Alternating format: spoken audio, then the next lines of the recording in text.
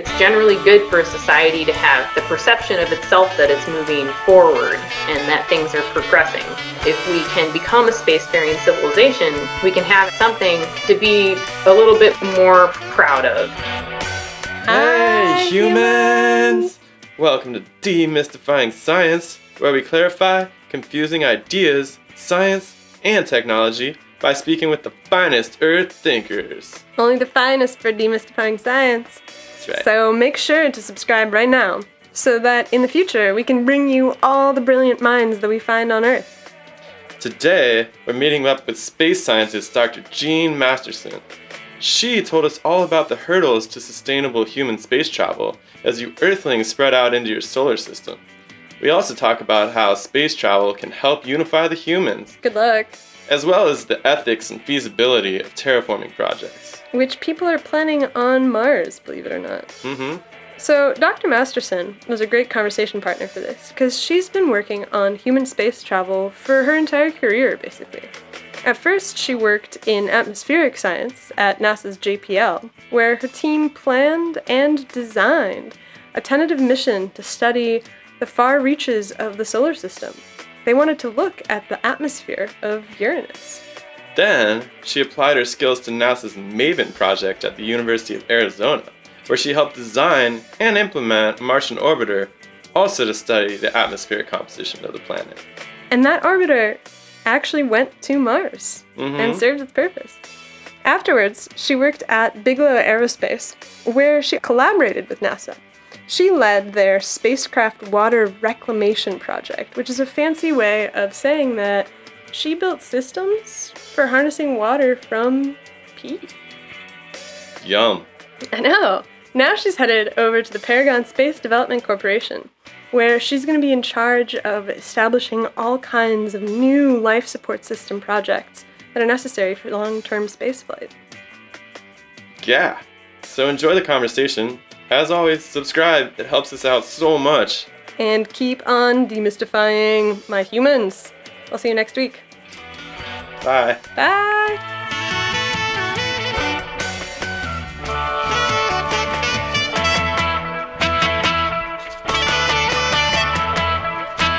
Hello. So who are you? Well, I am Jean Masterson. I am a scientist currently involved in life support technology development for human spaceflight. What kind of life support? Before, the main thing I was working on was water recovery. So basically developing new ways of turning wastewater into potable water, so water that you can drink. And in general, though, I'm interested in all the ways that humans are able to be sustained outside of the Earth. So that's something that us humans have to worry about, because we're squishy organisms that like air and water. And that's an issue when you want to go and travel the expanse, as I'm sure you both know. Sure is. So, are there a lot of humans that are Going into space? Well, right now, the most that we actually do is pertaining to the International Space Station. So you normally hear it referred to as just ISS.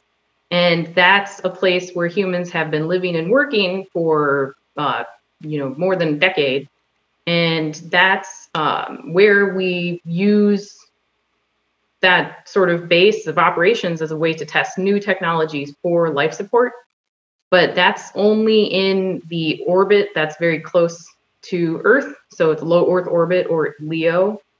And now the whole movement that is recently sweeping kind of the aerospace industry in general is the move to get humans to venture outside of LEO and go somewhere farther again. We've been to the moon a few times, but it's been a while. So now there's the Artemis program, which is destined to send humans to the moon as more of like a test protocol. And then there are plans to make sort of a lunar depot, which is called the Deep Space Gateway. And so that would orbit the moon. And after that would be on to Mars, which is our nearest terrestrial body that you can step on easily. And the whole problem there is that with the environment that is in Leo, there are some important differences when you get outside of Leo. Like radiation becomes more of an issue, and you can't get new supplies from Earth. So that's where your life support systems have to be even better. So why do humans want to leave the Earth? That's a good question. That is a good question.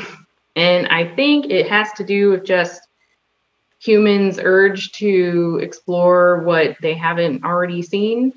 So it's definitely has some scientific value to try to like go to Mars, for example, and maybe bring back samples of the rocks, because sample return missions are generally expensive and kind of tricky when you do it with just a robotic mission. But we have many robotic missions that have gone to Mars and explored in different ways, sent back data.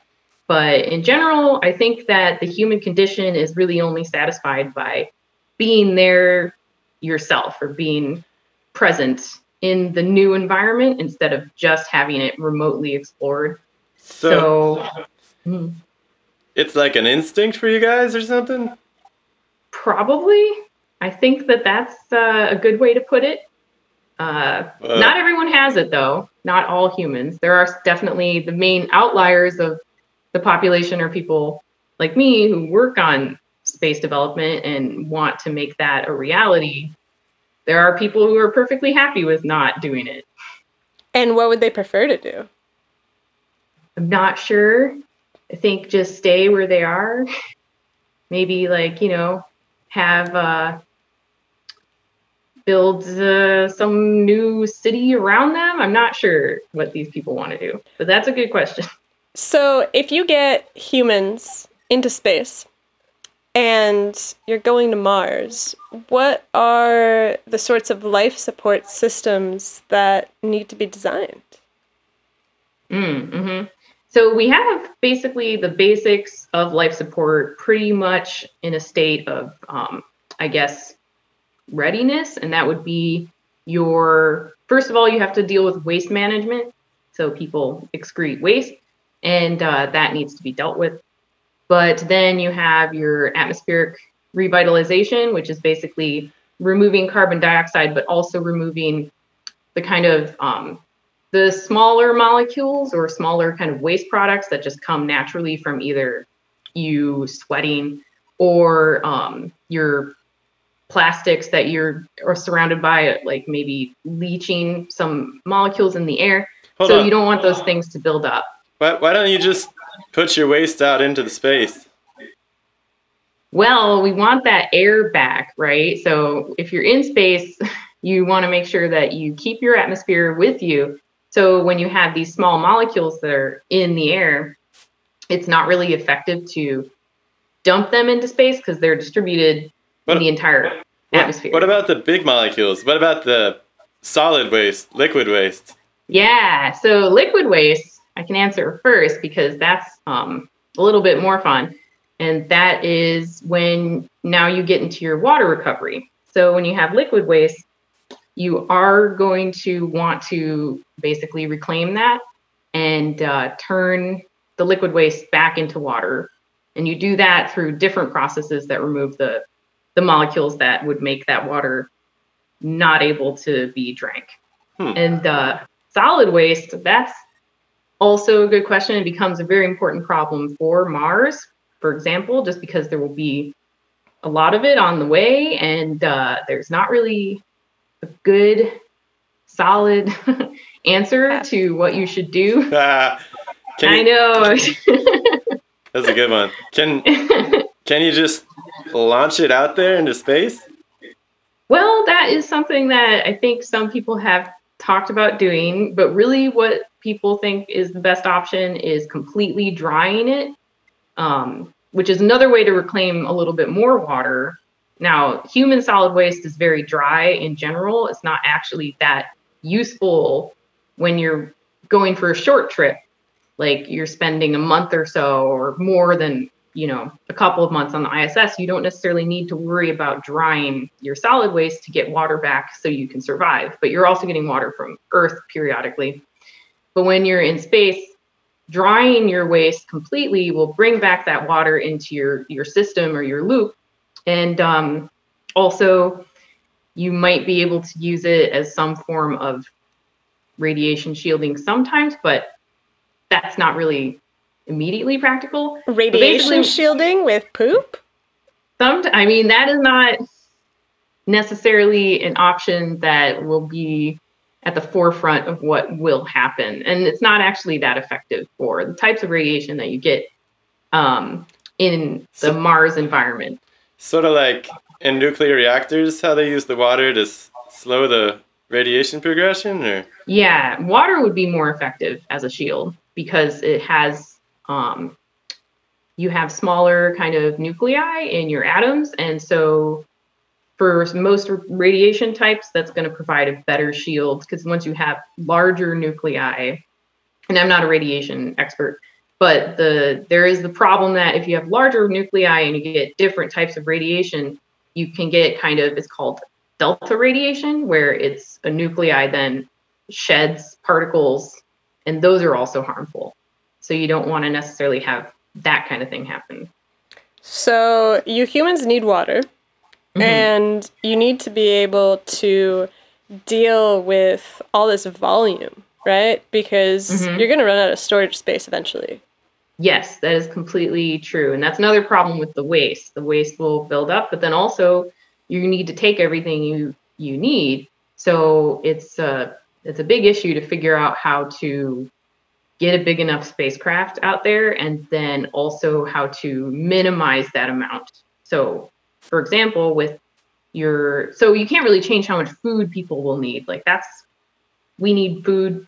That's not really going to change. But you can change how many components you're bringing that will be used to replace the components that have kind of been used up. So that's something that you can improve on, and that's one of the active areas of trying to increase these technologies in terms of their performance is reducing how much types of consumables they actually go through. So that's one of the things. That's smart.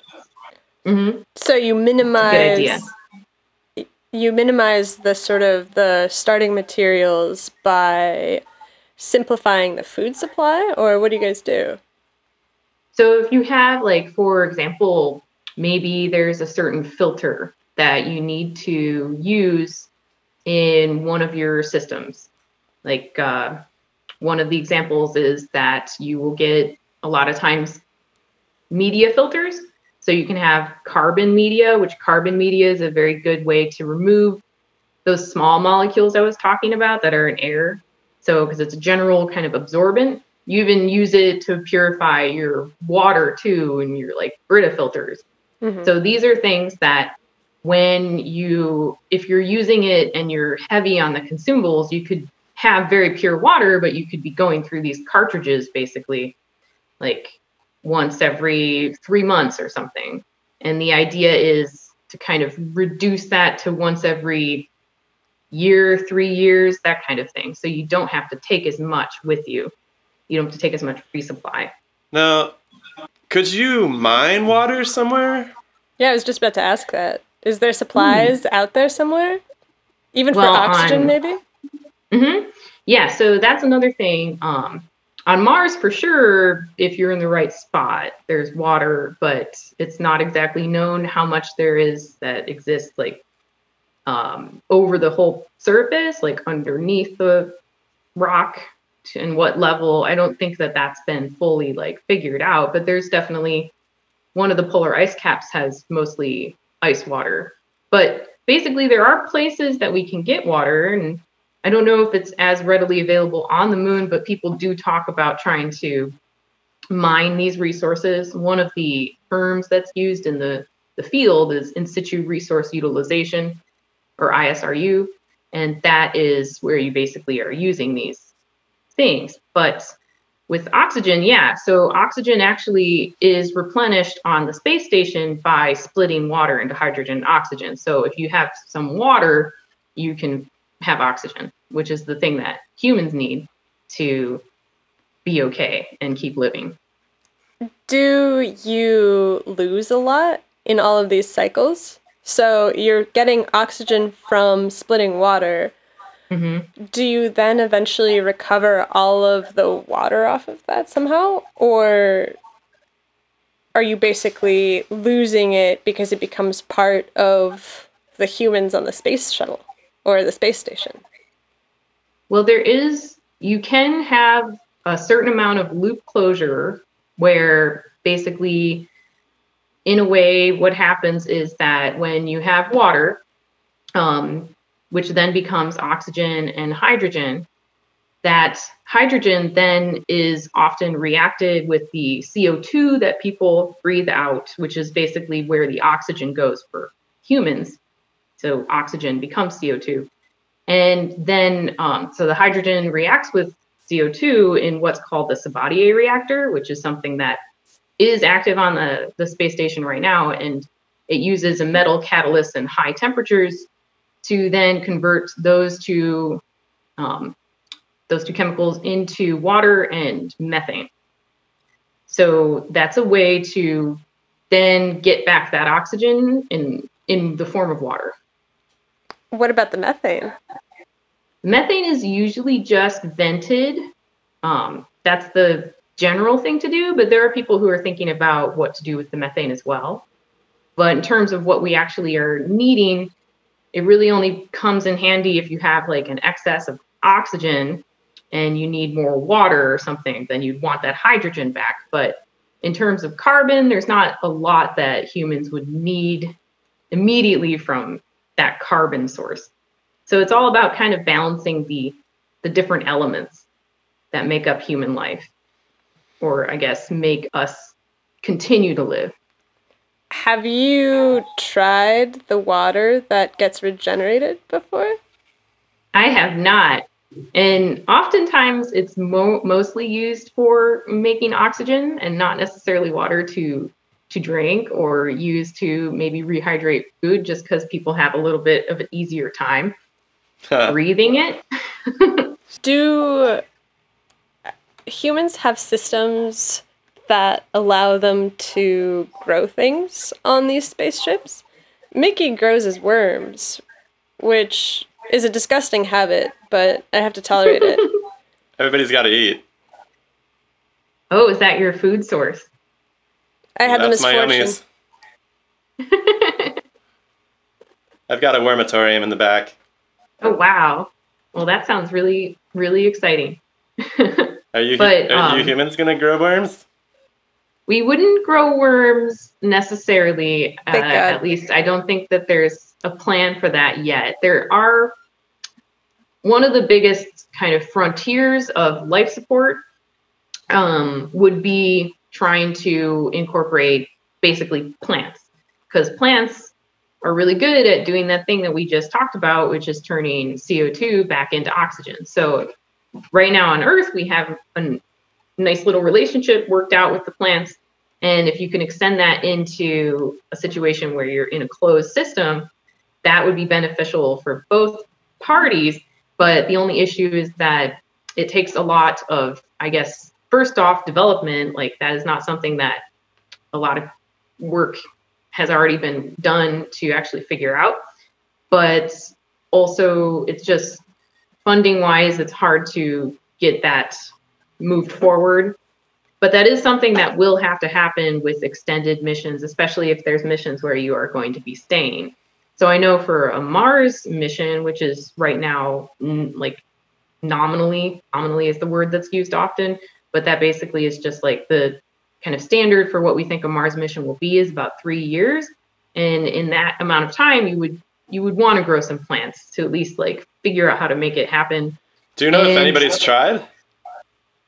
Yeah, people have, I think there have been experiments on the ISS with plant growth. Usually it's not done in the form of trying to supplement the life support capacity. Like, it's more of just figuring out what how plants actually work in microgravity. So where do the roots go? Where do the leaves go? Like, how do they actually situate themselves? Because on Earth, a lot of what plants do in terms of regulating their growth is dependent on gravity. Fighting the gravity. They're always fighting the gravity. They are.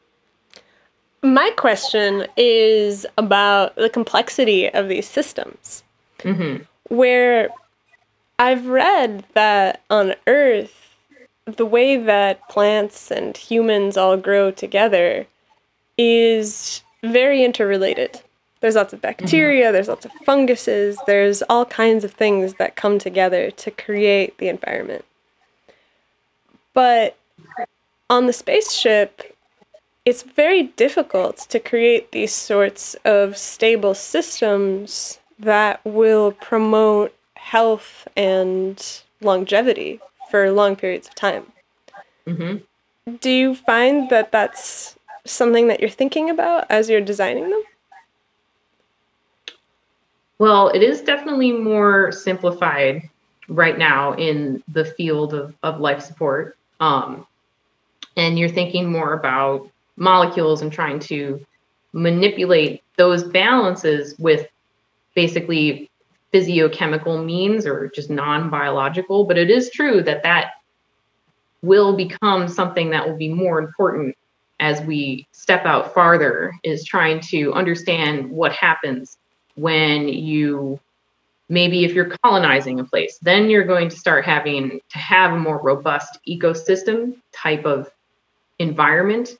And that's mainly just to ensure that there's a certain level of stability, and you don't want to be too dependent on something that has to, be powered, like turn on and off your oxygen generator. Like, that would be nice if you didn't have to have that kind of limitation on what you can do. But I think that the main thing that's going to become important is the role that microbes have, because right now we're extremely careful about where we take microbes. And in robotic spaceflight, there's this whole basically department that's planetary protection, which means that they're trying to make sure that we don't bring any of our microbes to any outside body. And you can't really do that very effectively when you have astronauts, because humans are covered in microbes. It's the natural way. So trying to figure out how you're going to deal with that and how you're going to allow that to become part of your environment and not be afraid of it, that's something that is definitely going to be the first thing to tackle when it comes to incorporating just other than just humans. So more organisms. Are you concerned that you'll run into other organisms out in the solar system that might not be good for you? Some people are. I wouldn't necessarily, I'm not exactly sure if I'm concerned, but I would say that it's possible. And as we, it's now very apparent that sometimes those microorganisms could potentially have an impact on a human population. So it would be wise to be careful of that. And I do think any manned exploration, that especially Mars, but then any other place where there could potentially be microbes, that's at the forefront of their mind, of making sure that everything's contained and not doing anything drastic until the presence of microorganisms is fully understood. What about, Mickey, you wanted to know about the psychological stuff, didn't you? About humans spending a long time in space together? No? Well, you guys are having a hard time getting along on Earth right now, it looks like to me. Yeah, that might be a thing. It's true. Well, before we go into, that's something that who knows what's going to happen. It could be a big problem, but they, at least with the NASA astronaut program, the selection for the actual individuals who go is primarily concerned with how that person will deal with a group situation. And those types of people tend to be very easygoing. They're not going to cause a big problem or get too upset. when maybe something happens they're not agreeing with. But what about you two? How much time have you spent together by now in your spaceship? Well, since I'm asleep most of the time, Quinn doesn't mind me too much. Only when the wormatorium explodes do things get really tense. No. Yeah, we've had some contamination issues. We have very robust conflict resolution skills in general. Alphaflosians are taught from a young age how to figure out, conflicts between one another. We're all very different. But it does help that we sleep good. We're trained heavily. Indeed. Are humans looking to see the effects of leaving the planet behind on their psyches? I read a little bit about, these experiments that they lock people in a room for 6 months with a group of strangers. Mm-hmm. But what do you think is going to happen when people go to Mars? Like lots of people. And there's this whole community of them that's out there, totally separated from everybody who's on Earth. Mm-hmm. Well, I feel like at that point, I think the more people who are there will probably lead to a more stable society. But at first, I think would be the most fragile part, where you could potentially have some very dramatic things happening just because of the sort of, you're basically focusing your very unique individuals together. So not everyone's going to want to go to Mars. So the people who want to go to Mars, what are they going to do when they get together in groups of hundreds? Are they going to start a completely new society? Because there is no actual way that the Earth could actually impact what they're doing in a realistic fashion. Like, there could be societal ties that would be maintained based off of what you would think is a social norm. Like if, there's a United States embassy on Mars, that would be a place where they would try to be maintaining or at least linking back to the government on Earth. But then there would likely, I think, be people who would want to just ignore those things and do whatever. Do you think that it would unify the Earthlings back on Earth? Like, would Mars feel like a different country, or? I don't know if it would be a unifying force. That's something I think that's a good question. Because, as you both probably have seen, the Earth is going through something right now where we have a unified enemy, but it's not necessarily bringing everyone together. And having people living on Mars, hopefully that wouldn't be a unified enemy. It could potentially, at first, people would be happy that we've expanded beyond what's considered the cradle of humanity, which is our planet that we were born on. But I'm not sure what the long-term effects would be for politics back on Earth. Maybe it would be people trying to assert their dominance over Mars just the same way as they assert their dominance over different territories on the Earth. I'm not sure.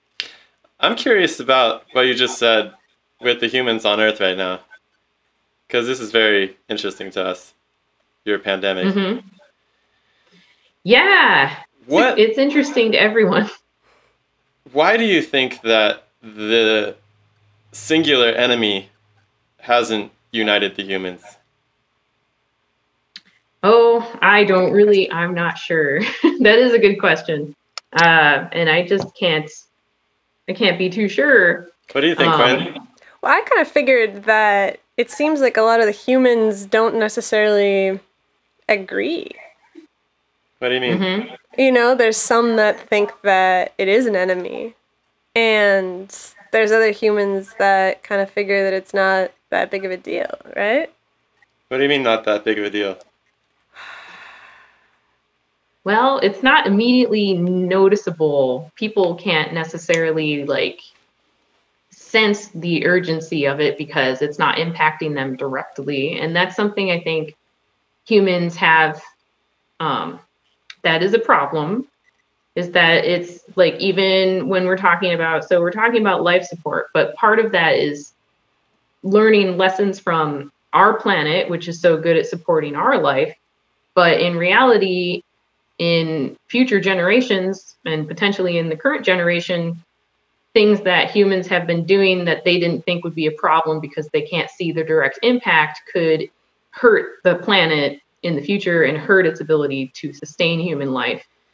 So it's kind of similar in that it's not a problem to the individual, so they don't really understand why they have to make it their own problem because it's a societal problem. Like, humans don't have a good group think. Yeah, that seems to be one of the biggest fractures facing humanity right now. And so it seems like space travel and getting out from the Earth could give this unifying project to work on. But yeah, I would agree with that. There's not that many countries that work on this project, right? Well, it's becoming more and more. And so if we kind of go back to what I had mentioned before with the Deep Space Gateway, so originally that effort was very international. And I'm not sure if that's the status of it right now, but the original proposal was that it would be basically a stack. So you'd have a stack that's built up in space of modules, and different countries would supply different modules that are needed. So there would be like Canada would supply the Canadarm, because Canada has a great technology where they have a manipulation device for spacecraft. And Russia, I guess Russia was going to supply another type of module. JAXA, the Japanese space sort of group, they were going to supply something else. And then ESA, the European Space Agency, was also. So it was supposed to be an international effort. And perhaps something like that could happen later on. But you say was supposed to be. That doesn't bode well. I'm not sure of the status right now, just because of the fact that these were all kind of pre-pandemic plans. So you talk about these modules, and we were talking to this space miner the other day. Oh, wow. He was really interesting. He promised us that there would be a base on the moon in 10 years, and that he was going to build inner solar system cruise ships. Oh, wow. Well, that sounds... Party liners. But I would love for something like that to happen. I'd love to see it, but... What was your question about it, though? Yeah, so my question, well, I really just want to see what you think about his idea, was that modules would be easier to assemble on the moon because there's no atmosphere. So you could just produce all of your components locally, stick them on a pallet, and rocket them up into orbit where you could assemble them. Okay. Yeah, so I guess you're talking about assembly of these kind of and depots? Manufacturing, too, because there's this big question on Earth where I know that you are going through this really terrible crisis with the environment, and people are really worried about it being polluted and destroyed. And so if you could manufacture on the moon and get things into orbit more easily, have this gateway functional. Sort of externalize your damage elsewhere. I mean, I'm not sure how bad it is to make spaceships on Earth, but back on Alpha Floss, it's pretty dirty.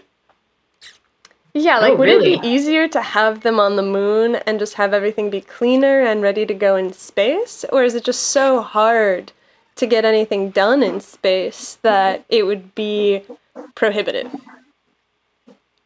Well, so if we're talking about manufacturing materials, I guess that I'm not exactly sure what resources would be immediately available for something like the different kind of metals that are used in space.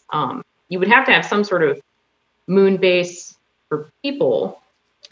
And I think one of the main things that would be a challenge would be that actually the lunar regolith is kind of an issue. So it's the dust on the moon, and it's very small, and it kind of gets into everything.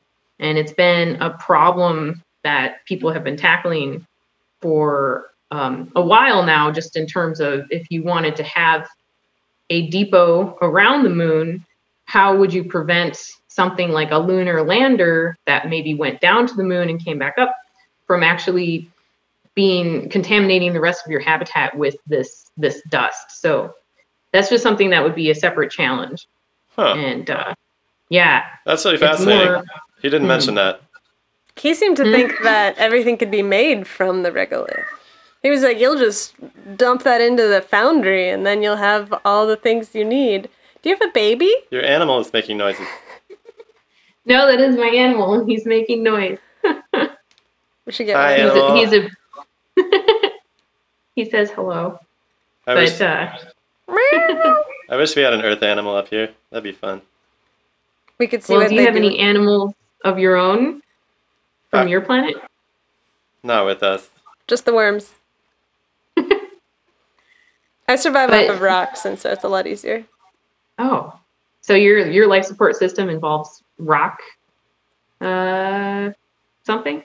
And it's easy because most asteroids contain the minerals that I eat. And so as long as I've got my little microbiome and a couple asteroids, I'm doing pretty well. All right. So the space miner was actually saying that the minerals occur as oxides. So you could harvest oxygen too as a waste product. It's a pretty cool idea. Yeah. No, that would be, I mean, if you could build the infrastructure, I guess, first, you're going to have to at least do that. And that at first would have to come from the earth in some way. But I'm sure that it would be possible to extract a variety of different, like, useful chemicals from the moon. And then I think you were also asking about assembly. So assembly in space is something that definitely has its benefits in terms of you can have a much larger spacecraft, because when you're moving something from the Earth, it takes a lot of thrust to get it out of a very large gravitational well. So if you don't need to expend that energy to move something large, you can theoretically build something up very large around the moon and then send that farther than it would ever be able to go from Earth. It was interesting. He was saying that the biggest problem wasn't gravity, it was the atmosphere. He was saying that the tube shape of these rockets you guys use had to do with the aerodynamics of throwing a bunch of stuff out of the atmosphere. Yeah, how hard is it to get stuff into space? And you're talking about these systems on the space station. I was going to say space shuttle, but you guys don't have that anymore. So when you make something on Earth, what are the constraints for getting it up into orbit and then past orbit? Is it much harder to get something past orbit into transit between the stars? Or is it sort of once you're in orbit that you've done the hardest part? It's once you're in orbit. It's leaving the Earth. Yeah, that's basically, when you think about it in terms of how much energy you need, or I guess how much, the term that's used a lot in sort of the industry is delta V, which is just how much change of velocity is required. And that equates to how much fuel you have to use. And so when you're thinking about that, the biggest expense is always leaving the Earth and getting to orbit. Then from there, you can do a lot of things for much less energy.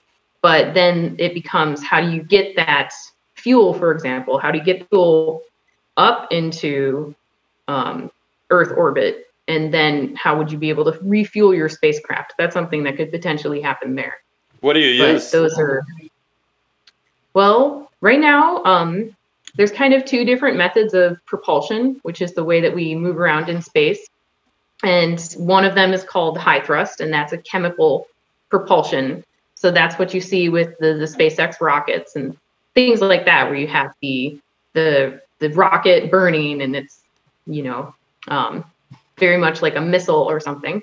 But then you also have electric propulsion, and that's something that uses just ionized atoms, and it uses the force of those leaving the rocket.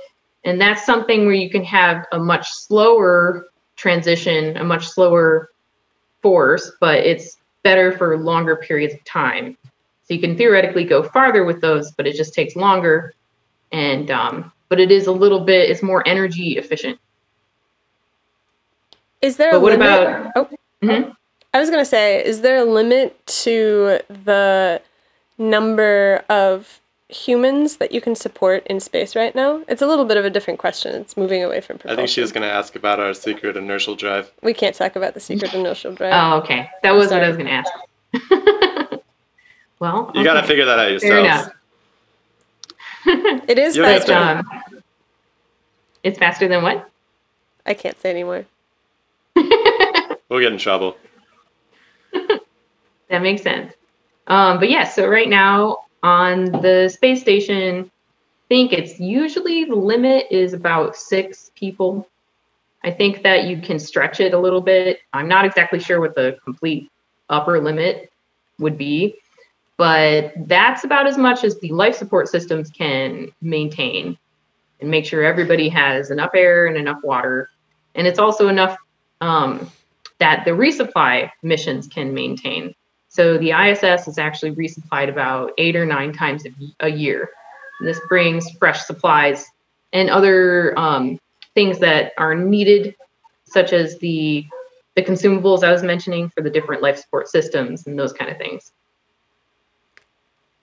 And what do you think is the next stage for human space exploration? Well, I think after, I guess the first thing we have to do is kind of go back to the moon and make sure that we're okay with that sort of level of mission, because there are challenges for going farther than LEO, and these have to do with not only the radiation issues, but also the issues with decreasing your supply and making sure that people aren't going to have a big issue with leaving Earth for a long period of time, as you guys kind of were talking about. But after that, I would think that once you have established your ability to have these longer missions, then it would be more of the colonization issue. And if that was something that actually becomes, I guess, economically feasible and also sociologically feasible, are people going to want to do this? Are they going to want to leave the Earth forever? They're going to want to go and retire on Mars. And that's something that I'm not sure. I don't know how many people would want to do it. I do think there's a fair few, but would it be enough to sustain like an actual active colony? Would they be the same people you would want to do it too? Oh, I don't know. It seems like the people who would want to leave and go to Mars might not be the best team players. This is possible. Mm-hmm. You're no good team player. Go ahead. Well, what happened on your world? Was there a colonization step, or is it just you and your home planet? Well, our stories, I guess I can take this one. All right, go ahead. You can jump in. But our world's pretty unique because we've actually been in a few different solar systems. We had to move our entire planet one time. Oh, wow. 3 times, actually. Was it 3? 2? It was before my time. These stories get confused. I didn't mean to interrupt, though. Go ahead. So, yeah, we've had to deal with this being a guest in someone else's house a few times now. Mm-hmm. We destroyed an entire planet one time accidentally. Oh, no. Tell her about that. Well, so we moved Alva Floss into its fresh solar system, and we accidentally destroyed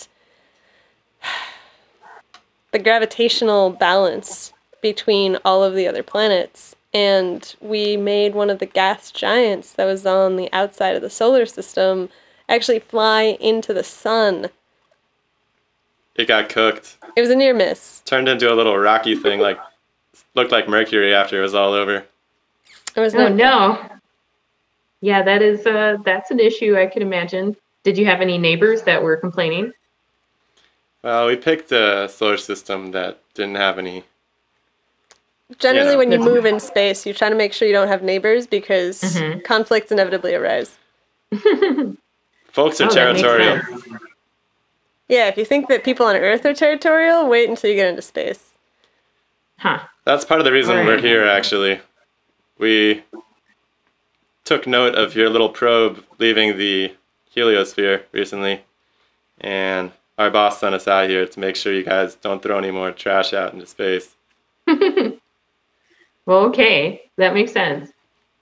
And that goes along with the human or the solid waste and not just chucking it out and into space. We're trying not to just be, polluters outside of the Earth.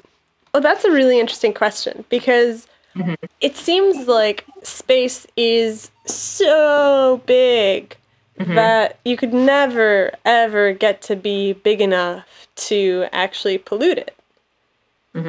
Yeah, just to clarify, I didn't mean pollution, really. I was more concerned. Well, our higher-ups are more concerned that you humans haven't figured out how to get along with each other yet, so we can't have you bringing chaos into the galaxy. Though I will say the Voyager probe made you guys seem pretty like you figured things out. I wasn't expecting such chaos when we got here. There was a lot of optimism on that probe. And I do think there's still optimism, but it just depends on how humans can do when they are stressed and they have to kind of make hard decisions to sacrifice certain, I guess, luxuries in order to allow for greater good to come about. And, I guess that this would also be something that would have to happen with the future of space exploration for humans, because if you are trying to leave the Earth, there's going to be a lot of dirty work to do in the beginning. If you are going to go and colonize another planet, it's not necessarily going to be a comfortable existence. So I think that most people generally see that as a noble pursuit. And I guess one of the more concrete reasons why you would want to do it is because of the fact that one day, you both said you had to move your planet. Well, we don't necessarily know how to do that yet. And one day there could be some sort of issue that comes around where the Earth is in jeopardy and is, destroyed or becomes inhospitable. And we would need a second home in order to be okay. And I guess that's something that is another thing we'd have to kind of sacrifice some comfort in order to allow for that to happen. Is the process of, going to the moon or going to Mars starting this conversation on Earth? Or do you think that people are still having a hard time connecting the dots, so to speak? With the whole fact that having a presence outside of Earth would, in the long run, ensure our continued survival? Is that what you mean? And just, I've heard humans in other situations express that they don't need to be very concerned about the future. Have you heard this, Mickey? We were talking to one human a few weeks ago. Yeah, where we were talking about, that you have to watch out for someone who isn't even born yet. Like on Alva Floss, we consider the future Alva Flossians as subject to our morality. Like, if we hurt them, we would be doing a moral infraction. Exactly. Since our morality is based on consent, we're violating their consent in the future. It makes it very difficult to make decisions and to agree on what the future should look like sometimes, because you have to go through lots of iterations of possibilities and think about many moves ahead. And it seems like there is some of that that's missing on Earth. But space travel in general is one of those ways that the conversation can really start because of the vastness of it, because of the time that's involved in it. Do you see people starting to think about these questions about, you know, many generations down the line, or is it still difficult to get people to think like that? Well, I do think that at least a fraction of humans are thinking about this. And I think one of the most pertinent examples here would be the idea of terraforming. So the idea of taking a planet that's would not be able to support human life and turning it into a planet that could. And I think someone's calling you. Yeah. I might have to go take care of my cat real quick. You can take a moment if you'd like. Do your thing. Okay. I'm going to go and move him just so he doesn't continue to yell. I'm going to practice my cat call. Can we see him? Meow! Meow! Okay, hopefully that'll settle him. But you were talking about terraforming. Yes, terraforming. So basically, that's the ultimate form of life support technology, in a way, making a inhospitable rock with no atmosphere or very little atmosphere into a lush, green, watery world. And that's kind of the ultimate dream. And there have been plans that have been developed for doing this on Mars and also Venus. Venus is one planet that could potentially be terraformed. Really? Yeah. It's actually so hot, very right? interesting. It's extremely hot and has a very dense atmosphere. So it would be a very different problem than the problem of terraforming Mars, where you'd have to add atmosphere and add heat. So with Venus, you'd have to take those away. But it's possible. It would just be a different kind of feat of engineering. Wow. And so these are things, though, that if you wanted to actually take part in, you would not necessarily be able to see any of the results in your own lifetime. Even the most optimistic projections of these kind of transformations of planets are still on the order of hundreds of years. So that's something that I think at least there's been a bit of concept work done, and something that I think kind of stimulates the human imagination. That is still something that would be a benefit to your grandchildren or your great-grandchildren. Yeah, I wanted to ask what the role of fiction narratives in developing a lot of these ideas is. Like, is everything coming from science alone? How much of it is informed by the dreams that your people have had in the past? Well, I think that there's a lot that I think the science fiction is, I guess, the genre. And I do think that often has sort of prophetic influence in the bigger leaps that humans take. And really, I think this is true of all beings. Humans need that imagination first. You need to think of the new way of doing something. And that requires you to look beyond the status quo and try to determine what different ways you might go about doing something that you would have never thought before. And that requires that sort of narrative imagination. And I think a lot of scientists can claim that they've been influenced by science fiction, for sure. We've seen that. What are the ethical considerations of terraforming?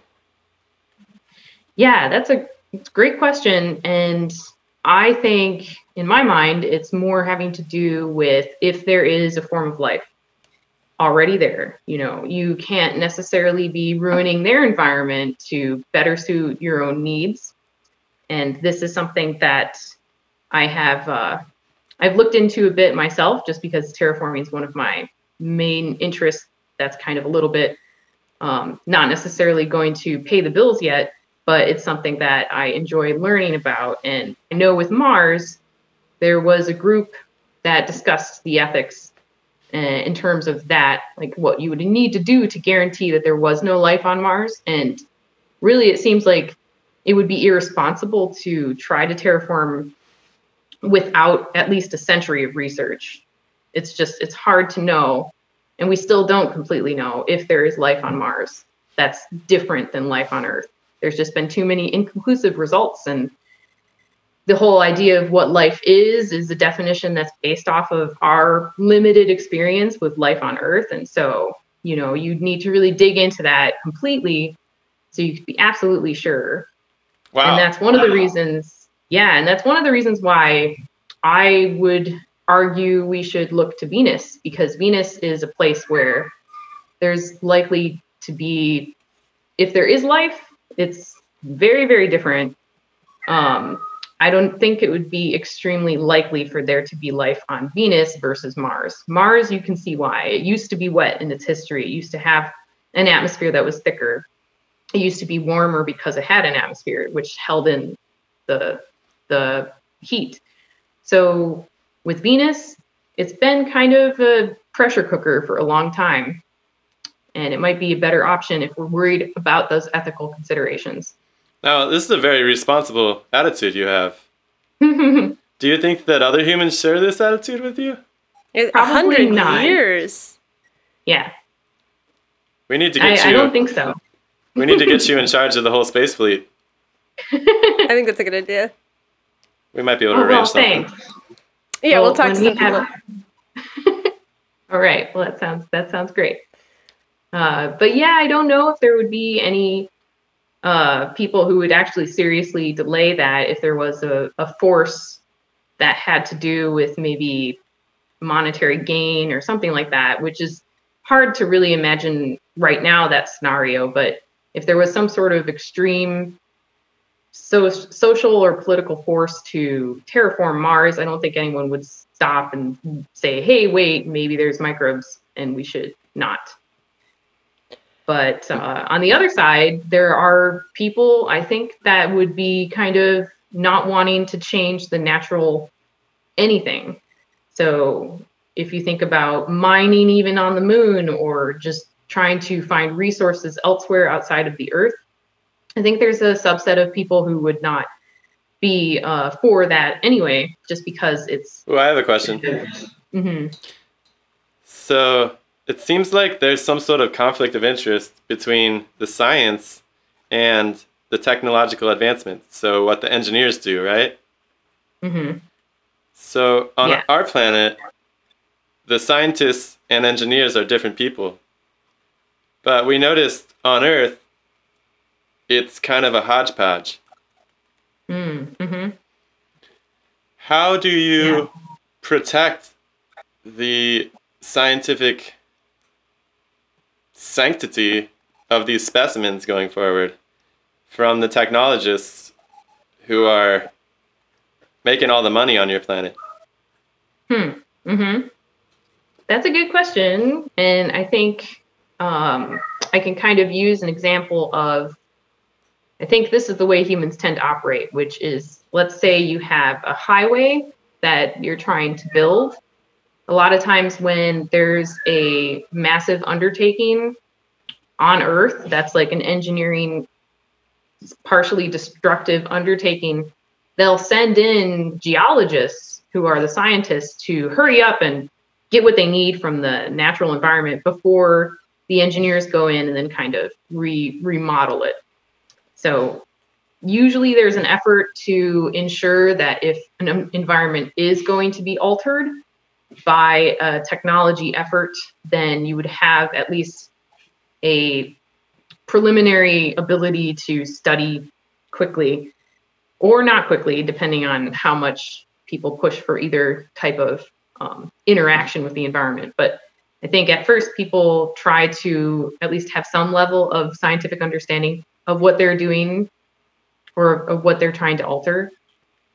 So it's generally a concern, even if it's not the dominant motivation. Yeah, I think that that's something that people try to at least maintain.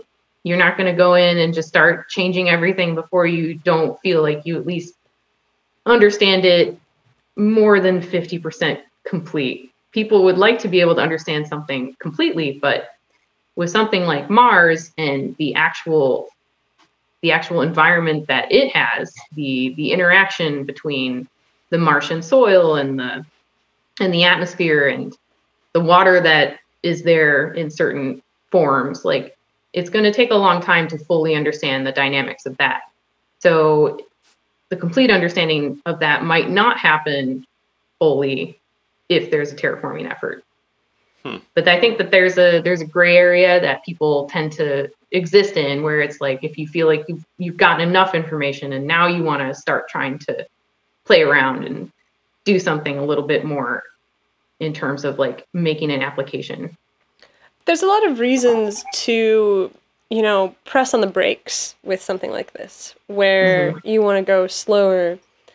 And I feel like we've talked to people and kind of gotten a sense for what that is. Do you have a sense for reasons to step on the accelerator?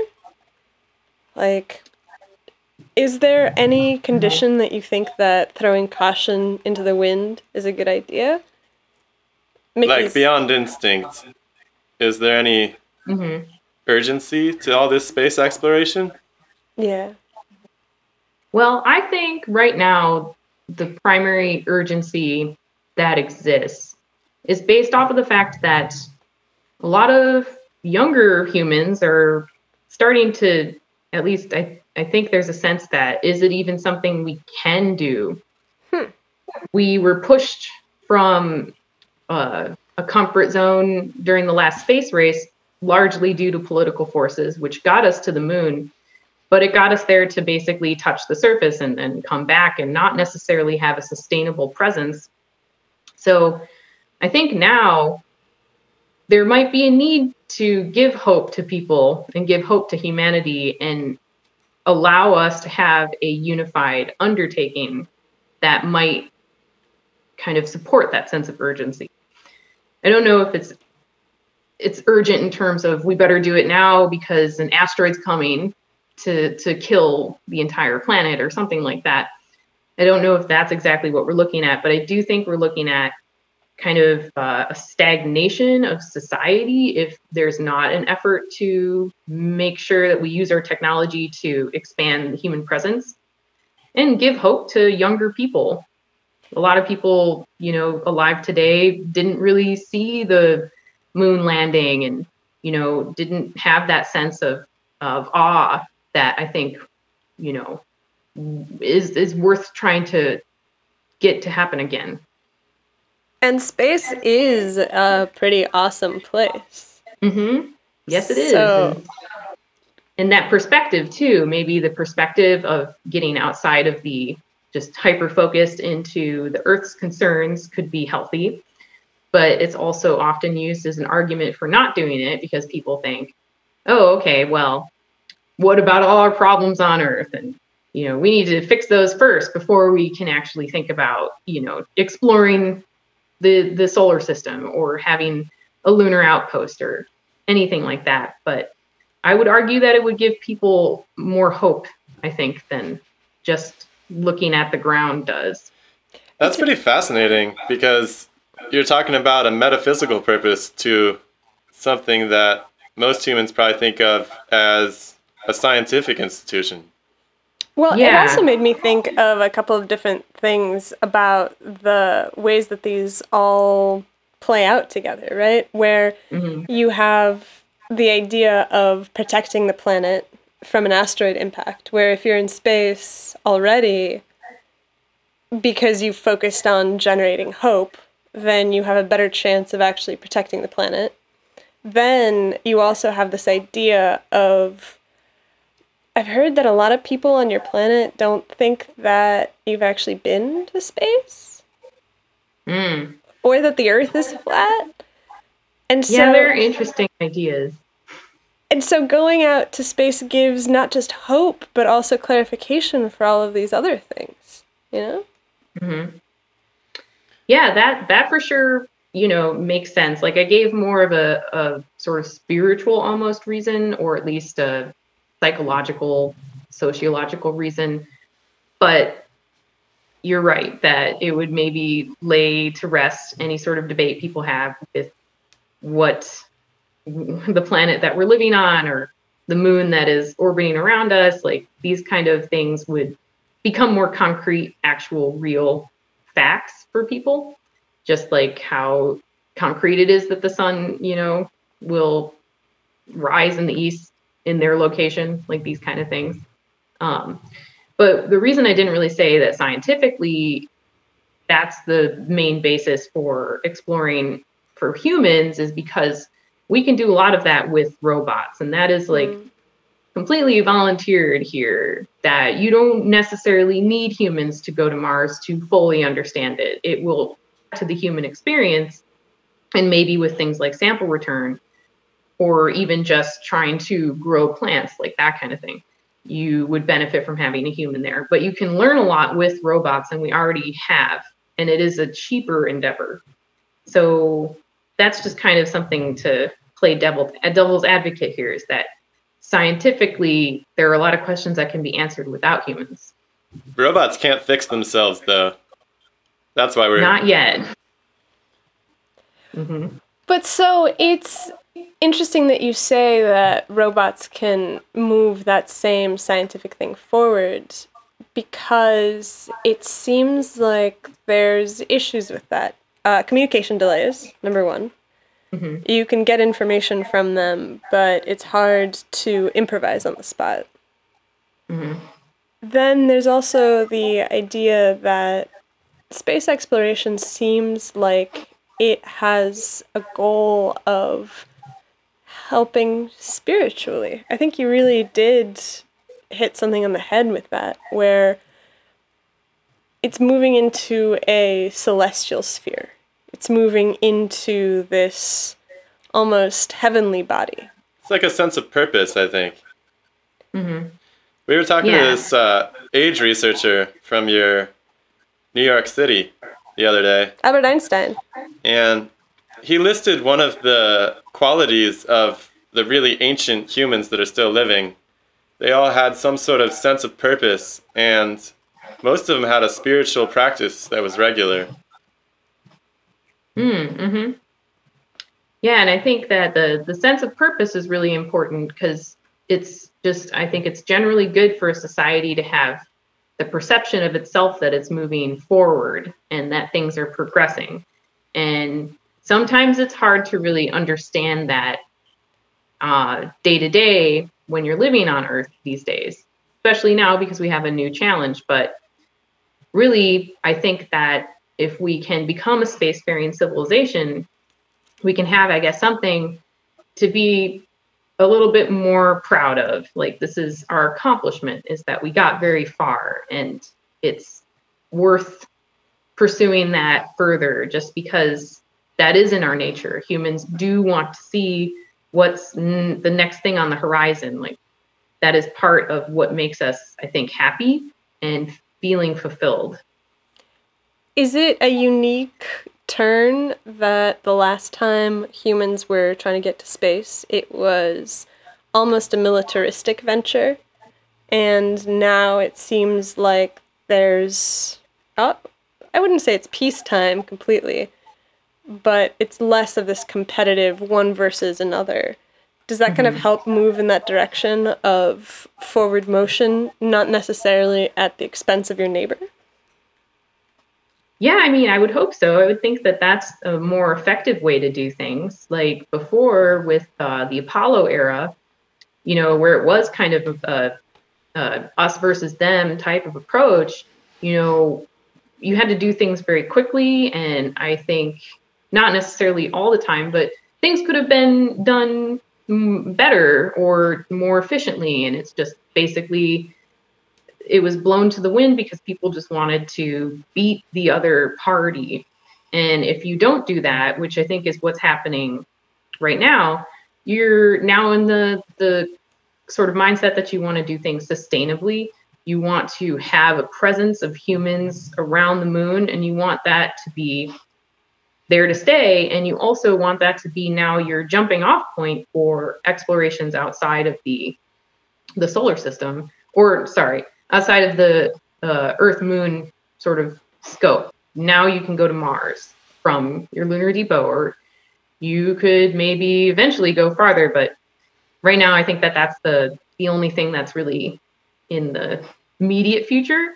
There have been talks of maybe a Venus flyby that would be manned, but it's harder to justify that just because of the fact that you can't go and step on the surface right now. It's not easy to do that. Why did you get interested in space?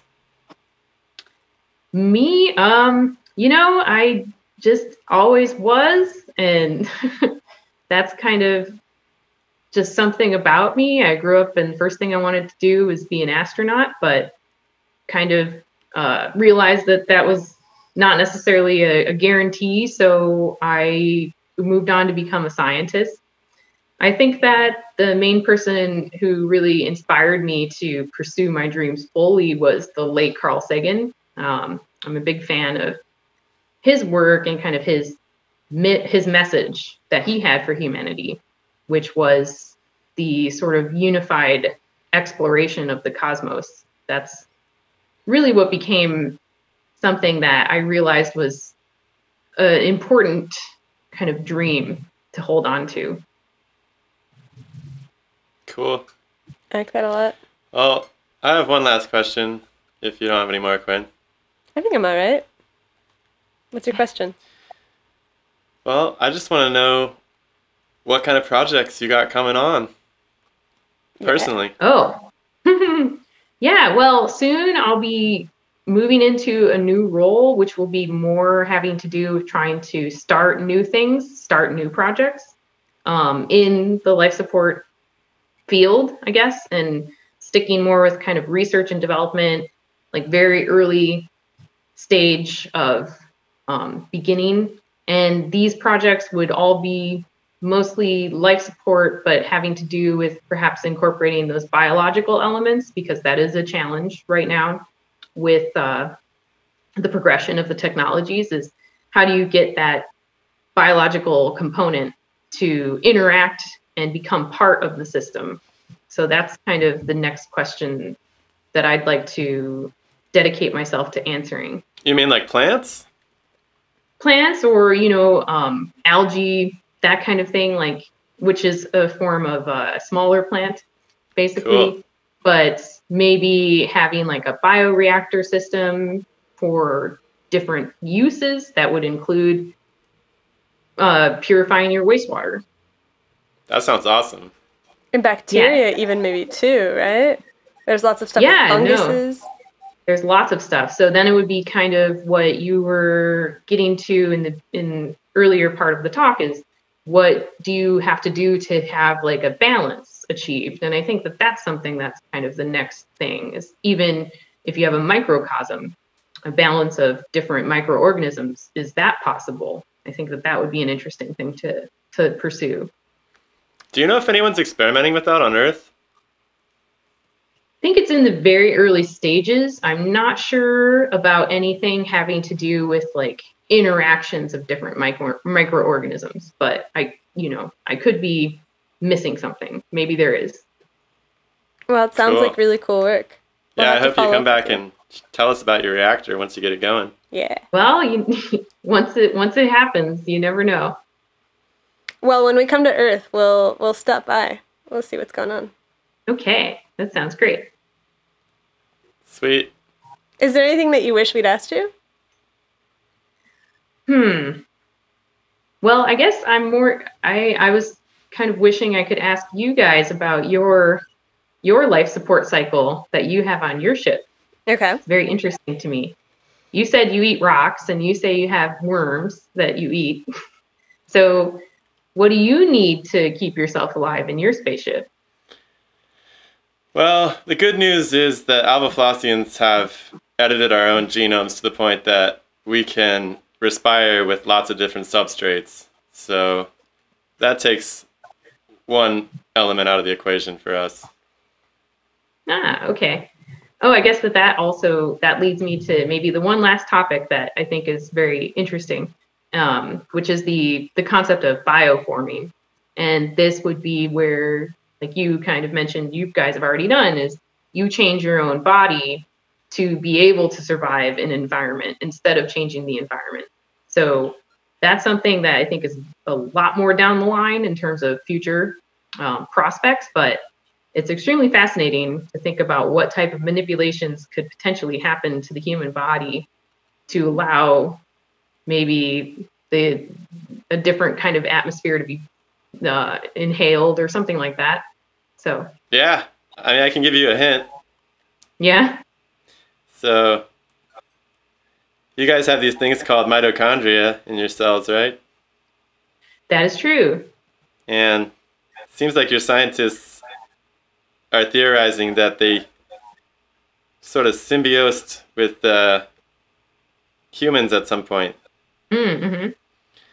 So I also saw some reports that deep down in the Earth's crust, there's all sorts of little critters that are breathing things that aren't oxygen.